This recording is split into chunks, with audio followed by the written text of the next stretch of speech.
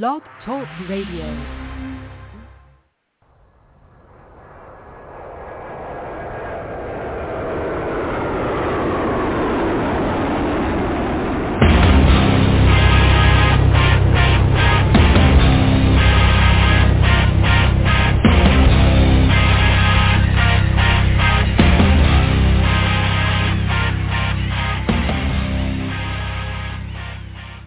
Happy Friday, everybody. Welcome to the Michael Cutler Hour. I am your host, Michael Cutler. It is Friday night. It is April the 29th, 2022, and it's great to join you. I always like to say Happy Friday, but it's hard to be happy about the lunacy that we are confronting on so many levels, created for the most part by our very own government that President Lincoln said was supposed to be a government of the people, by the people, and for the people. I suspect that our government is very much indeed a government of the people, by the people, and for the people. It's just that it's not a government for the American people. Perhaps it's for the lobbyists, for the bribers, but certainly Americans are getting beat up badly by the people that we elected to represent us. I don't even know where to begin. I could probably do a 5-hour program today and still not exhaust all of the potential topics, but we're just going to do the usual 1 hour. So let's get started. First of all, the border crisis.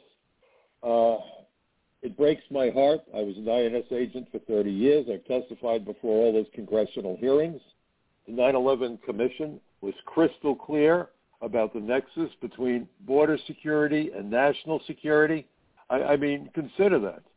The 9/11 Commission actually wrote several reports in addition to the 9/11 Commission report. One of them was written by the 9/11 Commission staff, and it was entitled 9/11 and Terrorist Travel. And this report was prepared by the attorneys and federal agents who were assigned to the 9/11 Commission. It's an official report. It's not some tabloid news article. It was actually published by the government printing office. So make no mistake, this is an official report. And the preface of that report begins by stating, it is perhaps obvious to state that terrorists cannot plan and carry out attacks in the United States if they are unable to enter the country. Yet prior to September 11, while there were efforts to enhance border security, no agency of the U.S. government thought of border security as a tool in the counterterrorism arsenal. Indeed, even after 19 hijackers demonstrated the relative ease of obtaining a U.S. visa and gaining admission into the United States, border security still is not considered a cornerstone of national security policy. We believe, for reasons that we discuss in the following pages, that it must be made one. My first thought in reading that to you is, who the hell have been running our federal agencies that you don't understand that your border is your first and last line of defense? I mean, if you can't figure that out, then you shouldn't even be a dog catcher for a local county. Border security is national security. The goal of our armed forces, all branches, shared goal, keep the enemies of America as far from our shores as possible. Whether it's making certain that bombers don't overfly our nation, the ships don't get too close to the coastline, or any other way, this is about protecting the homeland by keeping those who would kill us away from us. Common sense, you would think. The security of your home begins at the fence, and it goes right to your front door. You have a locked front door. You look through the peephole. Strangers are expected to knock on the door, ring the bell, do something to let you know they're there. And only when you decide to let them in may they come in. Otherwise, they're committing the crime of breaking and entering, or trespass. You would think border security would be common sense. We've never really had border security in this country. When Donald Trump tried to give us border security, he was attacked.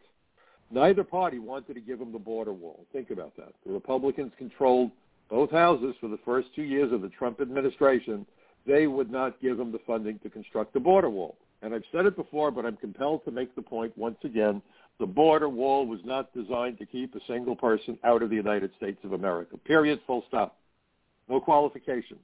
The purpose for the border wall was to funnel all people and all commerce through a port of entry so they could be vetted, so we could make certain we weren't letting criminals and terrorists and aliens with dangerous diseases into the country, and to make certain that drugs and weapons and other contraband weren't flowing into the United States.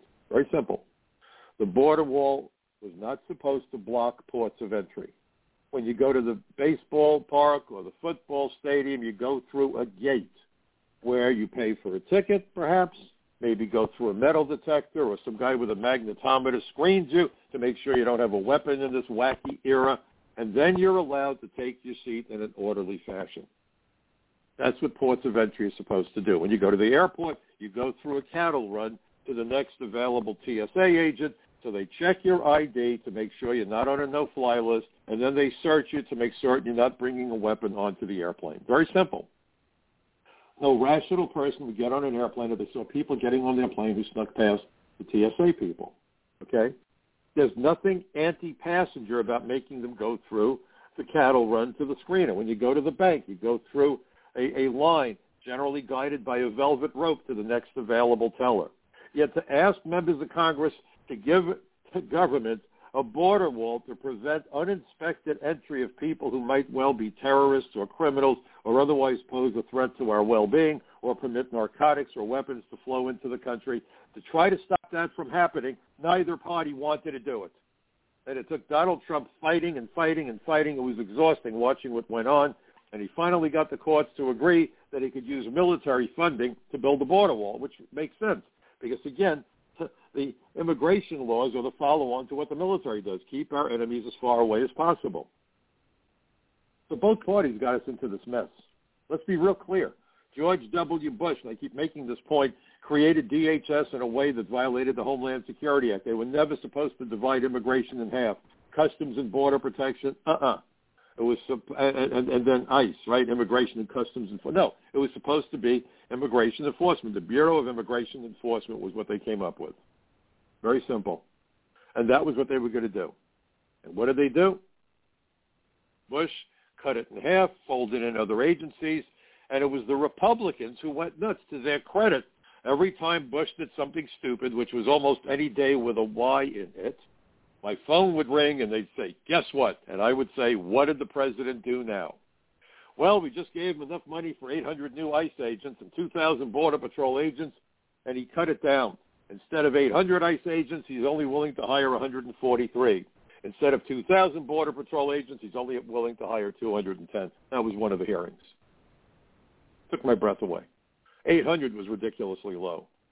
But that was too much for Bush. He wanted 143. And I thought it can't get worse. And then comes Obama, and Obama gave us the unaccompanied minors, and he gave us DACA, and he gave us a guy by the name of Alejandro Mayorkas, who went on to become the head of Citizenship and Immigration Services, the agency that provides immigration benefits, including U.S. citizenship, to aliens in the United States. And Mayorkas was investigated by the Office of Inspector General because of so many complaints that they received by the people who worked for Mayorkas, saying he's making illegal, or he's giving us illegal orders and threatening us and telling us we have to approve applications for visas that we shouldn't approve. They did the investigation. They actually found that Mayorkas approved applications for EB-5, those are the treaty investor visas, for a company that had a potential tie to Iranian terrorists, and he was warned about it by both the FBI and Homeland Security investigations, and they said, do not approve these petitions. And he went ahead and approved them anyway. How he wasn't impeached on the spot, how he wasn't perhaps prosecuted is beyond me. He was also supposedly linked to Terry McAuliffe of Clinton notoriety, again, approving visas that should not have been approved. There were conflicts of interest. He politicized the process. He undermined national security. And I wrote an article when his name floated when Biden was elected, and what was floated was that he might be the head of Homeland Security, and I thought, oh, my God, this guy who did such damage at Citizenship and Immigration Services may well now become the head of Homeland Security. Well, guess what? He is. And he has made it clear, and I've written about this in both Front Page Magazine and US Inc., usincorporated.org, that if someone lies on their application for U.S. citizenship, they will take no action whatsoever. They will make certain that they do not strip the alien of lawful status, even though they could and should. The law requires it. It's not optional. Even though you could be prosecuted and go to jail for many years if you lie on an application for citizenship. And Mayorkas said, if you lie, we don't care. Unless you're a war criminal, then maybe we'll take a good look. Otherwise, Say whatever you need to say. Get that citizenship because we want you to be an American, and then we will put the full weight of the government to protect fraudsters. Immigration fraud was identified by the 9/11 Commission as the key method of entry and embedding for the terrorists. When our guys raided the bin Laden compound, they found a copy of the 9/11 Commission report and an application for United States citizenship. We've had a string of terrorists who operated in the United States who had become U.S. citizens before they carried out their attacks because their handlers overseas told them, make sure to get citizenship first, so then you have two passports. You travel around the world alternating which passport you use. You can cover your tracks, and it's a great embedding tactic. And what did Mayorkas say? The head of Homeland Security. If you lie, we will shield you from any consequences. However, if they don't like what you have to say, according to what he said yesterday at a hearing, there is now a new bureau at DHS that is looking to prevent the dissemination of what they claim is false information, misleading information. I don't know what they plan to do. Will there be criminal prosecutions? Will they cancel your passport? I mean, I don't know what they're planning to do. And who's the arbiter to decide what's truthful and what isn't? And what we're hearing out of the administration is, oh, my God, look at Musk. Look at all these people. They want total freedom of speech. No fact-checking. When did we start with fact-checking other than when we started with this nonsense with social media? If people said stupid things, as Americans, we're supposed to be smart enough to do our homework. You know, what do they say? If it looks too good to be true, it's probably too good to be true. You know, caveat emptor, buyer beware. Well, not just when you buy products or services, but if you're going to buy a news report, make sure that you check it out. Is it reasonable? Does it make sense? You should have the right to challenge everything that's in the news. You don't believe climate change? Great. Do your own research. I have issues with climate change. That's for another day. What are they going to do now? Prosecute you because you say, I don't think that climate change is primarily caused by carbon dioxide. Maybe the sun, which is a variable star, gets warmer. The sun drives climate. The sun drives weather. The sun drives everything. And there's other factors involved. So it's reasonable to ask, could there be other factors? No, you can't ask because the Ministry of Truth that they now are initiating might come for you. That's not what's in the First Amendment. The First Amendment says you have freedom of speech, freedom of expression. And the courts have ruled that the only thing you're not allowed to do is yell fire in a crowded theater or the equivalent if there's no fire. Because you could be inciting a riot. You could be inciting panic. I get that. But a simple question challenging what we're being told, we don't like critical race theory, and the administration said that makes you a domestic terrorist. You have schools that don't want to allow parents to see the curriculum they're teaching their own children. This is not how America operates. This is as un-American as it gets. The Democrat Party ought to call itself the undemocratic party. But this has been a long time coming. The Orwellian use of language, the misleading narratives that have been created. Very dangerous. It's very dangerous. And so you have Alejandro Mayorkas testifying about the border crisis. And by the way, if you remember, for the longest time, they didn't want to call it a crisis, and they still don't think it's a crisis. I'm going to tell you why. This is exactly what I believe Joe Biden wants when he's semi-conscious. His handlers, whoever the hell they are, that's what they want. There's no reason to flood America the way we are. And the Democrats immediately jump up, and if you dare suggest that we limit who comes in, you're xenophobic. You're a hater, you're a racist, you're a bigot, you're a white supremacist, God knows what you are. There's such a thing as too many people. There's a water shortage, a serious drought in the West. We have energy concerns in the United States. We have inflation through the roof. We have a problem educating our children who lost enough time because of COVID. So now we're going to bring in millions of more immigrants. And by the way, you even have Republicans who want to legalize all the illegals. I've said it before. I'm going to say it again before we talk about the hearing. If we legalize, let's say 25 million illegal aliens, and that's a very optimistic number. I think it's going to be higher. They could immediately bring in every single one of their minor children and their spouses. So let's say if on average each illegal alien who gets lawful status has 4 kids back home, do the math. 4 times 25 million is 100 million. And I wrote a piece about it, and some guy wrote in the comments section, oh, this guy Cutler is crazy. He doesn't know what he's talking about. You don't have that many people in Latin America. No, he's right. We don't have that many people in Latin America. But the aliens who have been flowing across our border come from the entire world. They come from Europe and Asia and Africa and the Caribbean. You name it, they're coming from there. Maybe, Antarctica not on the list. Other than that, we have aliens from everywhere. Over 100 countries are represented. And I promise you, there's at least 25 million who would bring in 100 million kids given the opportunity.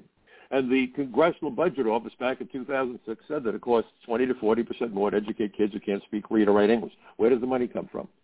We're dealing with an impending war, or an ongoing war, if you will, between Russia and Ukraine.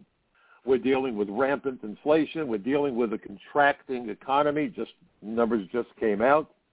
Do you not think that adding millions of consumers doesn't have an inflationary impact?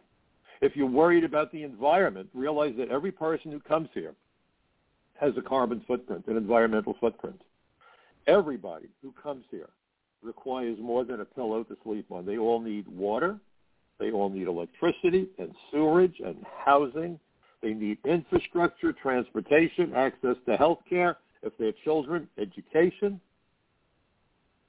What does that do to the environment? That's why I said that if there's a massive immigration bill, the first thing that should be done is they need to commission an environmental impact study.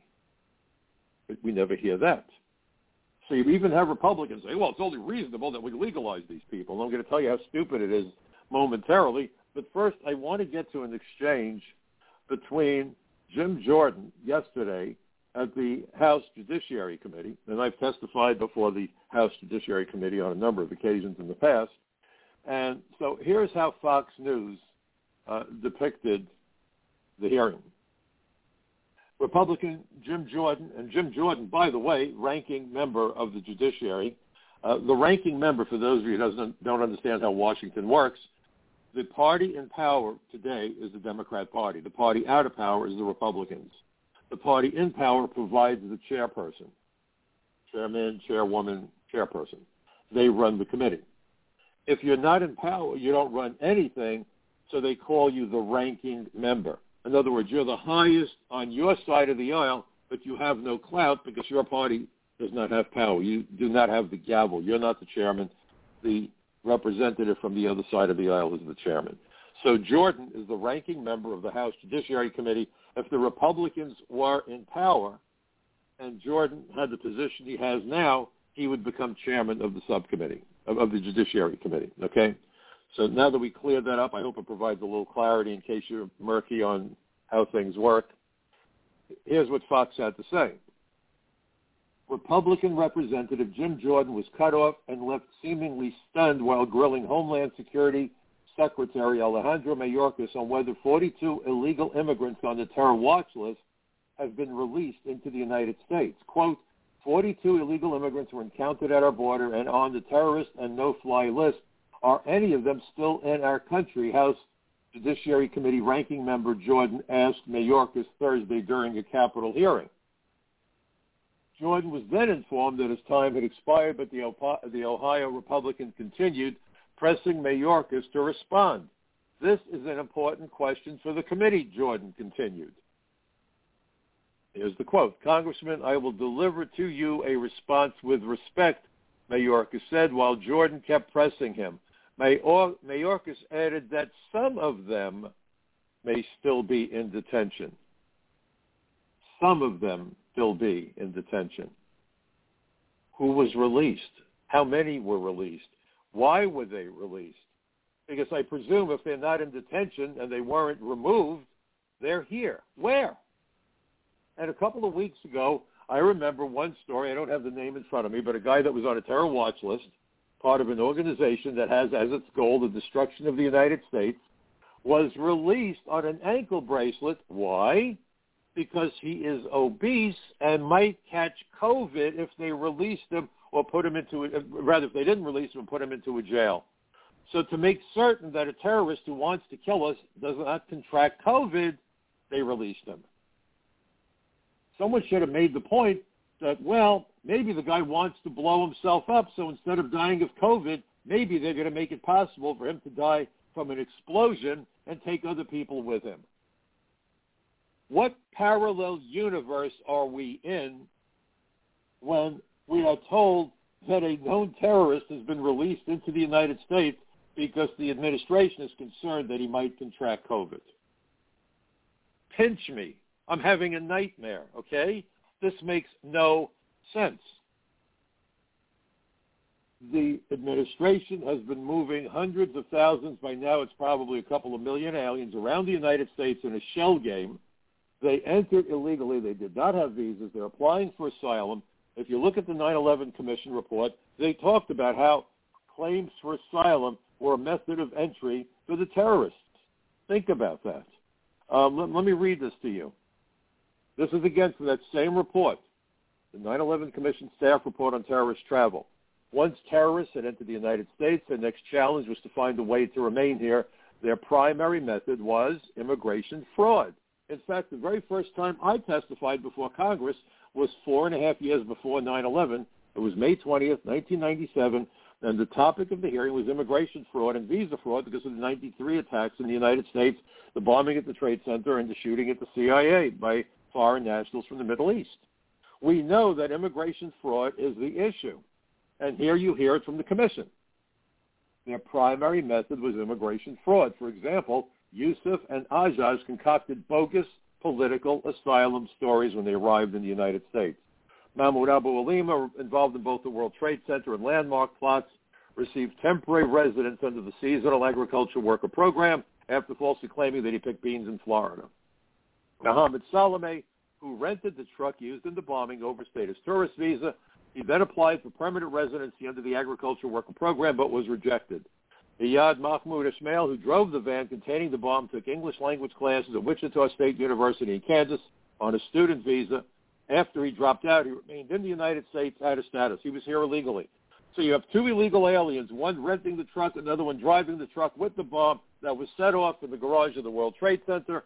1,000+ people were injured. 6 people were killed.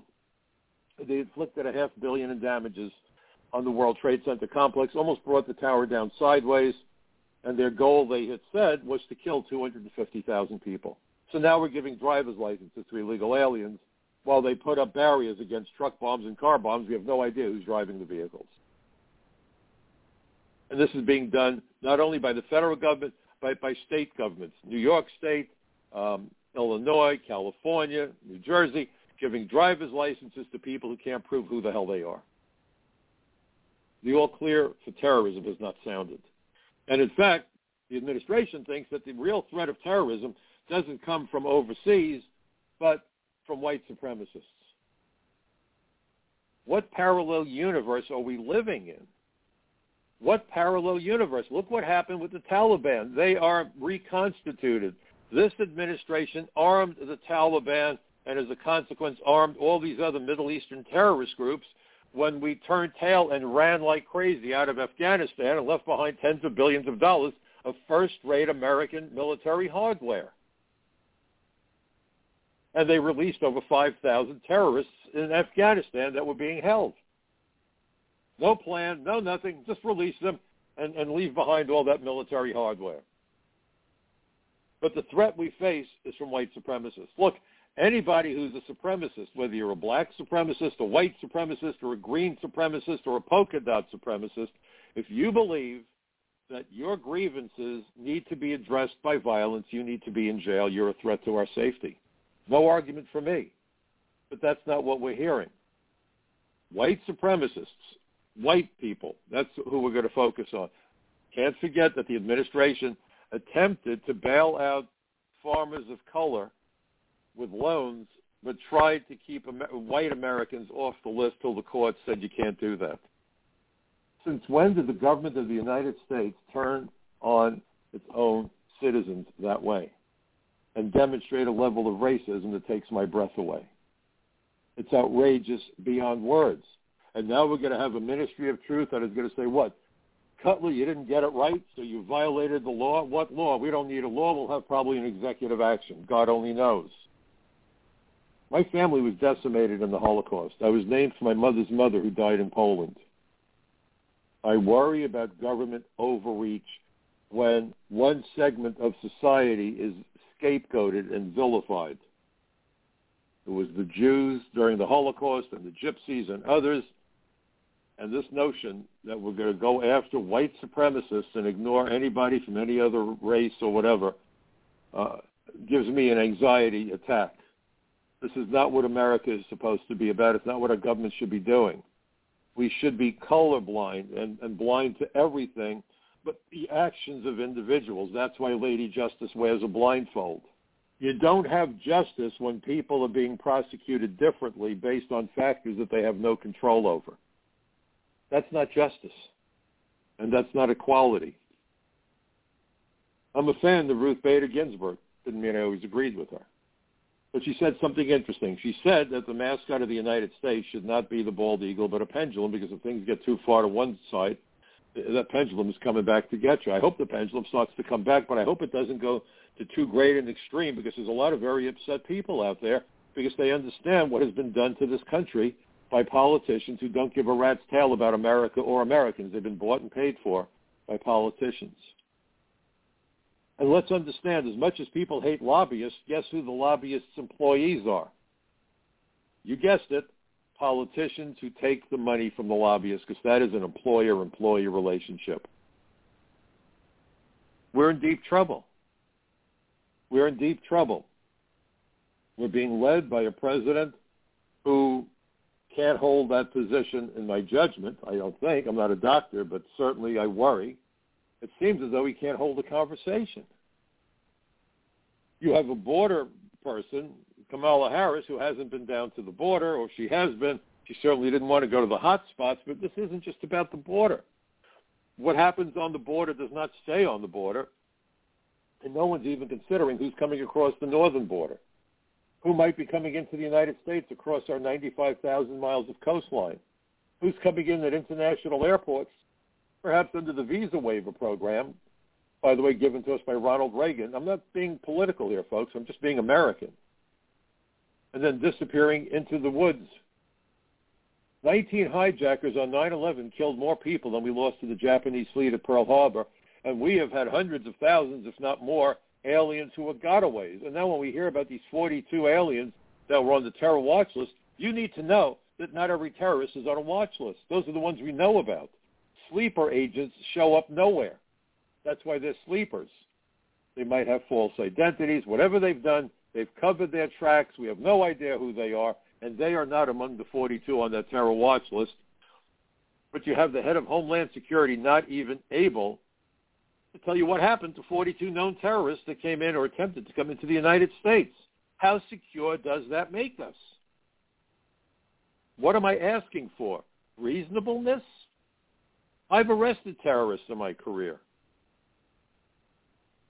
The administration has done everything it seems it could do to encourage, aid, abet, induce people to come here illegally and then transport them around the United States. And if you go to Title 8, United States Code Section 1324, you will see that this is a felony.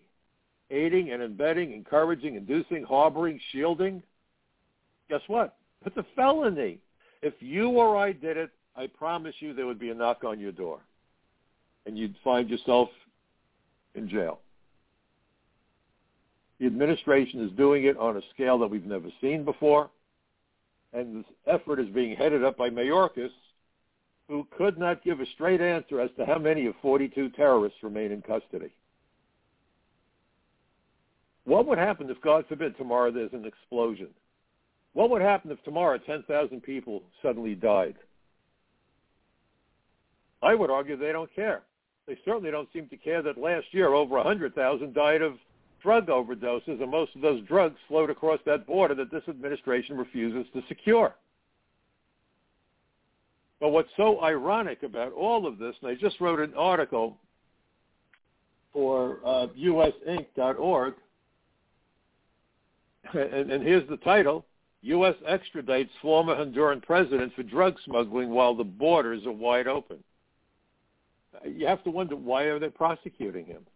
Because it seems, maybe I'm getting this wrong, I'm only asking a question, not making an accusation, but it seems that this administration doesn't really care about narcotics flowing into the United States, because if it did, it wouldn't be doing what it's doing. Actions speak louder than words. So what caught my eye was an NBC News report last week. I wrote my article on April 25th, by the way, and here's what it starts out by saying. Juan Orlando Hernandez, who was the president of Honduras for 8 years, was extradited to New York on Thursday, that was Thursday of last week, faces charges of engineering a massive effort to flood the United States with cocaine. The rare extradition of a former head of state followed Hernandez's arrest in February at his home in Tegucigalpa for less than a month after he stepped down from office. The Justice Department accused him of participating in a violent drug trafficking operation that shipped 500 tons of cocaine from Venezuela and Colombia to the United States through Honduras. Quote, we allege that Hernandez corrupted legitimate public institutions in the country, including parts of the National Police, military, and National Congress. Attorney General Merrick Garland said on Thursday, quote, and we allege that Hernandez worked closely with other public officials to protect cocaine shipments bound for the United States. Because of these alleged crimes, communities in the United States suffered, and the people of Honduras suffered. Wow. The Border Patrol has become part of a human trafficking operation in the United States. If that isn't the corruption of the Border Patrol here in this country, then I want someone to explain the word corruption to me. What do you think of that? The article went on and said, the charges also say that he received millions of dollars for shielding drug traffickers from arrest and facilitating their shipment. Hernandez, 53, took bribes from some of the world's most notorious drug traffickers, including $1 million from Joaquin El Chapo Guzman, the former head of the Sinaloa cartel, to protect his operations in Honduras, said Damian Williams, the U.S. Attorney in Manhattan, where Hernandez will be prosecuted. Now think about that. Think about that. And if you read the press release from the Attorney General, from Garland, and I wrote about this, it's going to be published Monday on Front Page Magazine, a little more detail. He said, we'll go anywhere. If you do anything, we're going to come for you. Why don't you go down to the border, Attorney General, if you're willing to go anywhere? Why don't you go across the country and explain why you don't want to enforce immigration laws? The Attorney General said that they were going to go after human traffickers because that's a problem, people being exploited. And he drew a distinction between alien smuggling and human trafficking, and he's really worked up about human trafficking. Alien smuggling means that the alien might well be part of the conspiracy. You know, here's 10 grand, get me to New York. So all violate the same sorts of laws, and these are immigration laws. And if you looked at the press releases, there's not a word by the Attorney General about Homeland Security being involved in any investigation of either alien smuggling or human trafficking, but it's going to be the FBI. God forbid immigration agents should do their job. You know, this isn't conjecture for me. I spent half my 30-year career working on narcotics investigations. Around 1988, I became the first immigration agent assigned to the Unified Intelligence Division of DEA in New York City, the Drug Enforcement Administration. I had access to every investigation ongoing in New York and the major investigations being conducted throughout the world by DEA. I participated in arrests and surveillance and prosecutions and in the interrogation of witnesses, the gathering of evidence. And immigration laws provide us with unique opportunities to really drop a hammer on criminal organizations that emanate from overseas, transnational gangs, terrorist groups, and so forth. An alien who's deported comes back, is looking at 20 years in jail. You can put that case together in an afternoon. What I'm proud of is I worked with Senator Al D'Amato back in the early 80s to create that law, because up until then, reentry was only a 2-year felony. Now, criminal aliens face up to 20 years in jail, and under the Trump administration, it was the most frequently prosecuted felony that was pursued by the entire Department of Justice. Now we're being told, oh, if you were deported and you come back, not a big deal. Not a big deal? Really? It could be a 20-year jail sentence if you took the law seriously and enforced them the way you're supposed to. According to Article 4, Section 4 of the United States Constitution, the states are to be provided with a Republican form of government and guaranteed protection against invasion and domestic violence. If this isn't an invasion, I want someone to get me a new dictionary. And what are we doing? And what is Mayorkas doing? So the irony is, our borders are wide open. Our cities are aiding, abetting, encouraging, inducing, shielding, harboring illegal aliens and the criminals among them, and then you add to that bail reform, criminal justice reform, turnstile justice, you commit an armed robbery, you beat someone over the head, and you're back out on the street in 3 hours. This notion of catch and release began with immigration, and not just on the Mexican border, because that's what we kept hearing about it. As an immigration agent in New York, we saw it all the time. We'd be out there making arrests, and they'd make an announcement on the radio network for the office. We have room in the immigration lockup for 15 men and 5 women, 23 men and 2 women, whatever it was. Well, if a bunch of agents went out and made arrests, then you come in, and there we are with 150 illegal aliens in custody, and then you stand there in front of your boss trying to tell your boss why you should get one of those, 16 slots, because we certainly didn't have the capacity. That's catch and release. And sometimes I felt it was worse to catch somebody when you release them. Now they will no longer be fearful of arrest. Is that the message that we want for people from around the world? Come to America, violate the law, and we can't wait to reward you for it. Both parties. Well, of course we've got to give them legal status. We can't arrest them all. I get that question all the time. Well, Mr. Cutler, if you can't arrest them all, what do you do with the ones you can't arrest? And I always joke about it, and I say, well, I'm a Jew, and Jews answer questions with another question. So I'll ask you a question. What do the cops do with drunk drivers they can't arrest, they don't find? You arrest as many law violators as you can, and you make certain that they are punished to the full extent of the law, and you publicize it. You don't take drunk drivers and give them a bottle of booze. You don't take drunk drivers and give them a reward. Oh, look at that. You're drunk. Let me give you something else to drink. We'll take you to dinner, right? No. You're drunk and you're driving, you go to jail. We take your license. We take your car. We fine you. There's consequences. Crazy argument. And now we're hearing, well, if they would secure the border, then we can give legal status to 25 million. And again, it's probably going to be 100 million, which would destroy us. Not because of xenophobia. I don't care if they're all white Europeans. We don't have the capacity. When we can't screen them, we can't interview them, we can't do field investigations. This is insanity. But the bigger issue is that Citizenship and Immigration Services is already overwhelmed. That's the agency that would have to adjudicate the applications. This is Lucy at the Bonbon Factory on steroids. So the adjudicator, who's now handling 10 cases a day, will have to do 40 cases a day, or God knows how many. Or they'll hire people off the street, and then you have a problem with corruption. The guy that was flipping hamburgers last Thursday will now be approving applications for immigration benefits. What are we doing? Where is the benefit in this for the average American? That's the question. Steve Doocy and the few reporters who have the integrity to question the joker at the White House, Jen Psaki, she's smug and always twists the question sideways so you never get a straight answer. Why are you moving these people in the middle of the night? Well, it's not the middle of the night. It's actually early in the morning. So now we're having an argument about the time zone.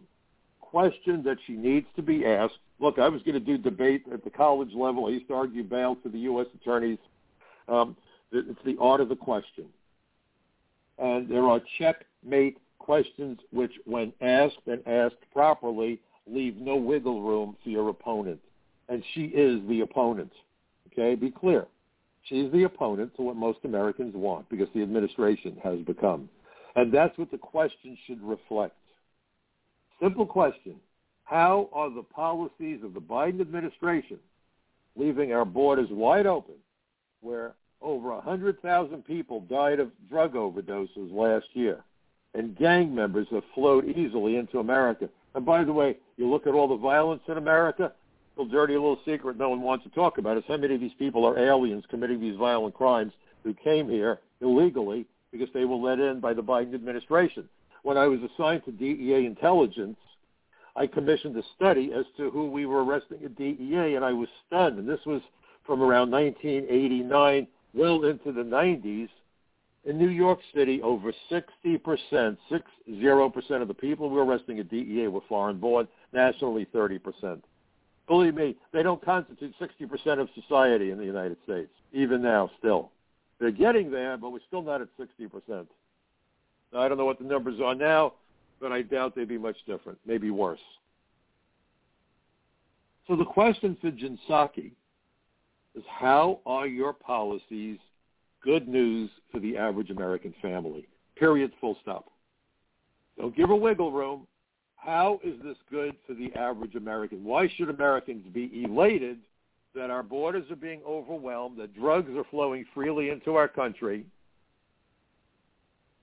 gang members flowing freely? And by the way, the most likely victims of transnational gangs are the immigrants who live in those communities, and it's not just Latin America, because this isn't a race issue. I know that the Democrats are a bunch of racists. Most of them are, apparently. Terrible what's happened to that party. It used to be the party of the workers. Now it's the party of the wokers. Gosh, it takes my breath away. But understand the issue. Bad guys will live in the communities that they're most comfortable in, which means they will go to the immigrant communities that most closely resemble who they are. Whether it's Asian organized crime, whether it's the Jamaican drug posses, whether it's MS-13, whether it's the Italian mob, the Israeli mob, whoever. They will move into that ethnic immigrant community, and it's those immigrants who suffer. But we're told, oh, you want to enforce the laws, Mr. Cutler. You're anti-immigrant. No, I'm not. I'm anti-criminal. The difference between an immigrant and an illegal alien is simple. It's the difference between a house guest and a burglar. But again, this is Orwellian language. Everyone's an immigrant. By that standard, people that rob banks really aren't robbing banks. They're making undocumented withdrawals. By their standard, when people break into a store and steal stuff, they are not looting and they're not guilty of theft. They're simply making cashless purchases. Think about that. People that are drunk and driving are not drunk drivers, because that sounds lousy. They are simply sobriety-challenged motorists. You see, this is the Orwellian game being played on us. It's time for us to all wake up. These fake arguments have to stop. The issue about giving lawful status to illegal aliens who snuck into the country isn't whether or not we've secured the border. If you think it's a good idea, and I think it's a bad idea for all the reasons I've described and then some, and I'm going to write about this so you can share it with friends and neighbors. Please, I hope you do. But the bigger issue is the mechanism in place to adjudicate the applications where there will be no fraud, because I've just explained to you in that quote from the 9/11 Commission staff report on terrorist travel how immigration fraud threatens national security. You know, the 9/11 Commission report actually made a point, and DHS has it on the website. To a terrorist, an identity document or a travel document is a weapon. And you've got the head of Homeland Security saying if you lie on these applications, you have nothing to fear. But DHS recognizes that people who are terrorists and are able to get travel documents or identity documents use them the same as a weapon. Connect is beyond stunning. It's beyond belief. If the government can't provide for our safety and security, then nothing it does is worthwhile.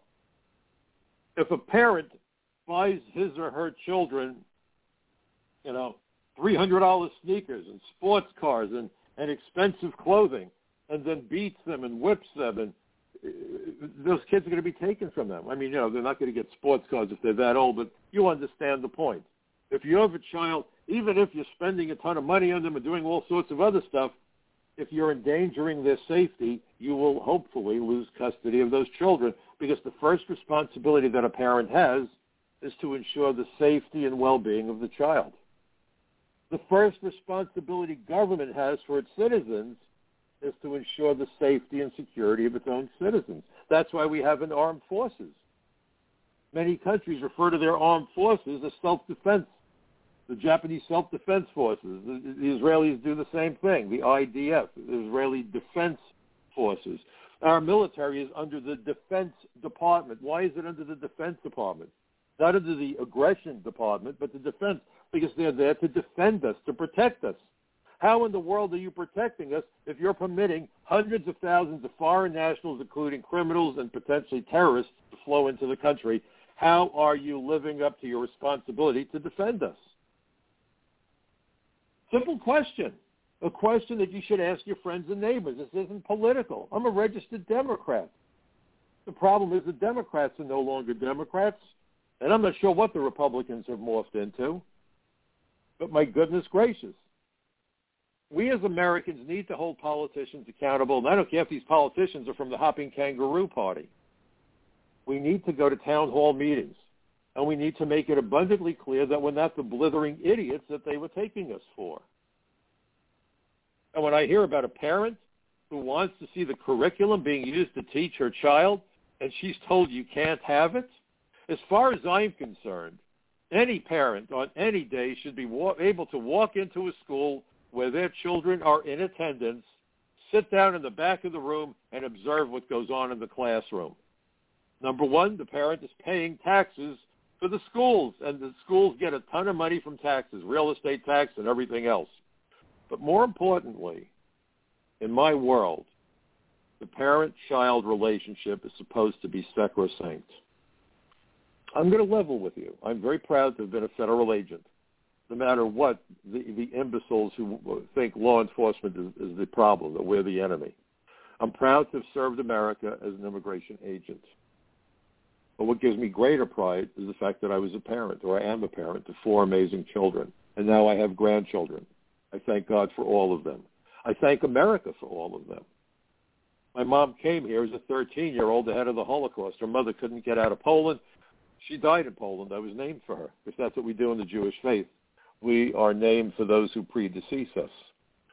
But if my mother couldn't come to America, couldn't get in, she would likely not have survived. I would not have been born. My children would not have been born, and my grandchildren would not have been born.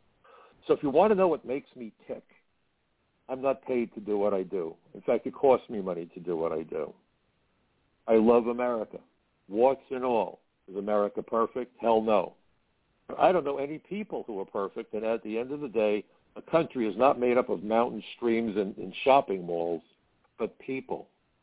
But people. And if you look at America and compare it to the other countries of the world, I will tell you we have a lot to be proud of. Our enemies are thrilled at what we are doing. We are self-destructing, and I assure you that you could see their fingerprints all over it. When you have members of Congress getting money from foreign governments, when you have the president's son up to his eyeballs in drugs, hookers, and money, something is really, really wrong here. It's about integrity. It's about standing up for Americans. It's about having a moral compass. People are very angry with politicians around the world, and who can blame them? We see this article about the president of Honduras, and you got to wonder, why was he being prosecuted? The question that came to my mind, again, only a question. I'm not making any accusations because I know nothing about anything. Just I wonder if. I wonder if Juan Orlando Hernandez is being prosecuted because he didn't play ball with the right people. Just a question. Probably not the case, but you can't help but ask that question. With all the drugs pouring across our border, a tsunami of powder, who did he piss off so that he's now being prosecuted? That's an interesting question, something to ponder. But by the way, this morning there was another news report. Guess what? Now it's the premier of the British Virgin Islands who has been arrested and charged with smuggling drugs into the United States. It's an amazing pattern. Narcotics is corrupting governments around the world. Narcotics is killing people around the world. Narcotics is funding terrorism around the world. I was on a local radio program a couple of days ago. Former Congressman Pete King was on, and it was the Cats at Night show. John Katzimatidis, who had run for mayor, is the host of the program. And I got to briefly chat with Pete.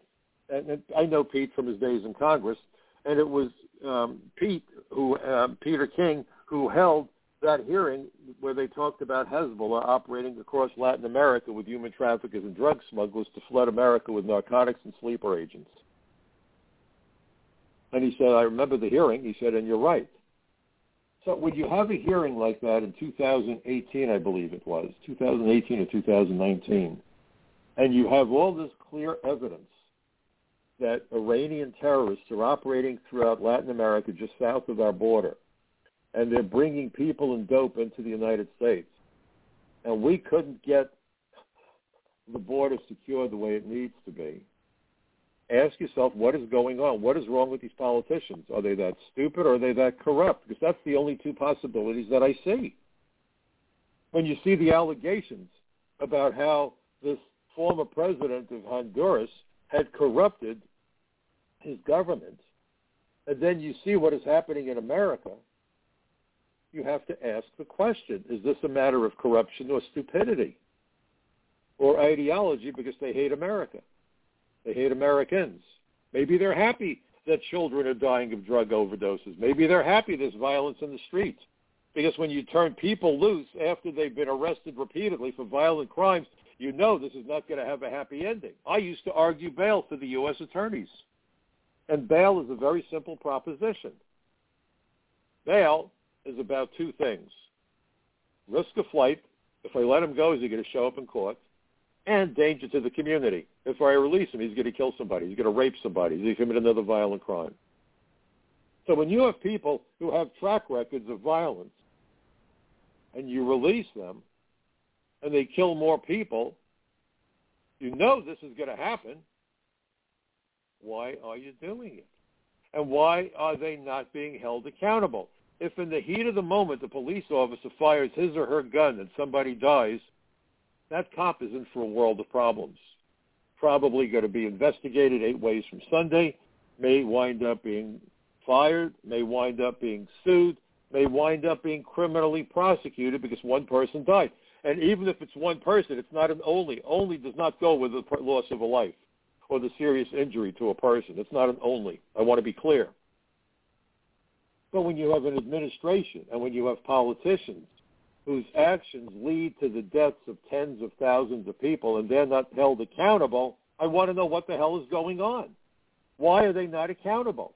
If a doctor screws up in the operating room, that doctor could lose his or her license. That doctor can be prosecuted. And it was a mistake.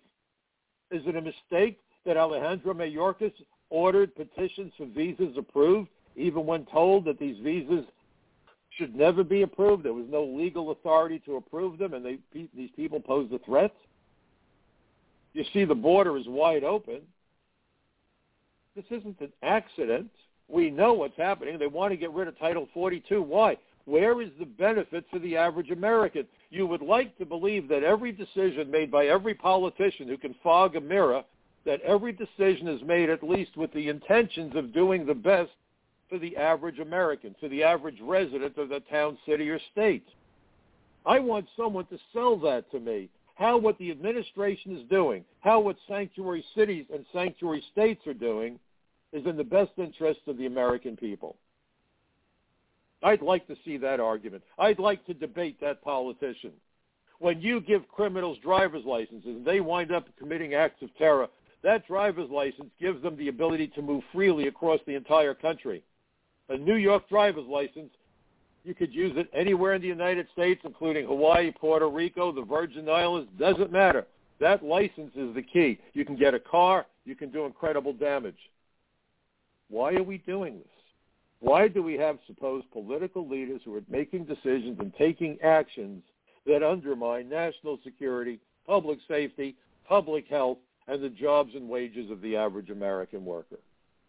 That's the question I want answered by every SOB that runs for office, and I don't care at what level, and I don't care what party affiliation they may have.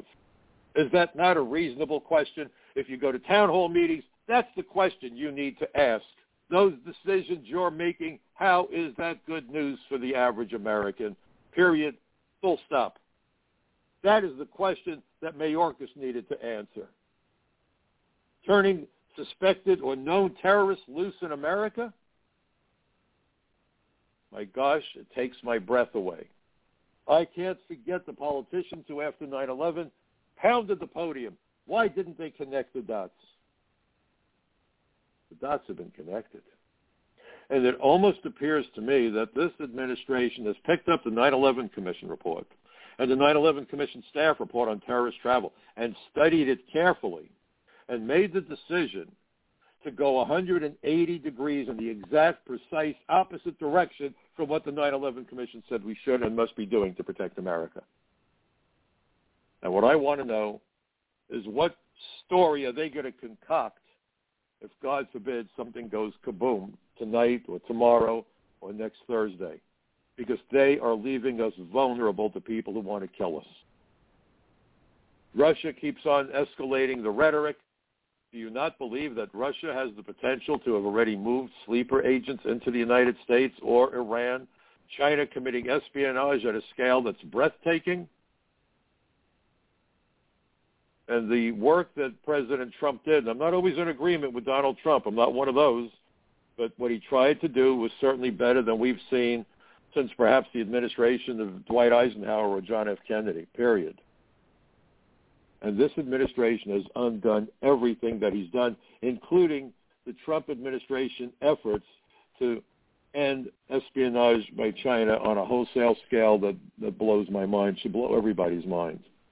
So again, you have to ask, where's the benefit to the average American, unless pressure is being exerted, because once you take money, they own you.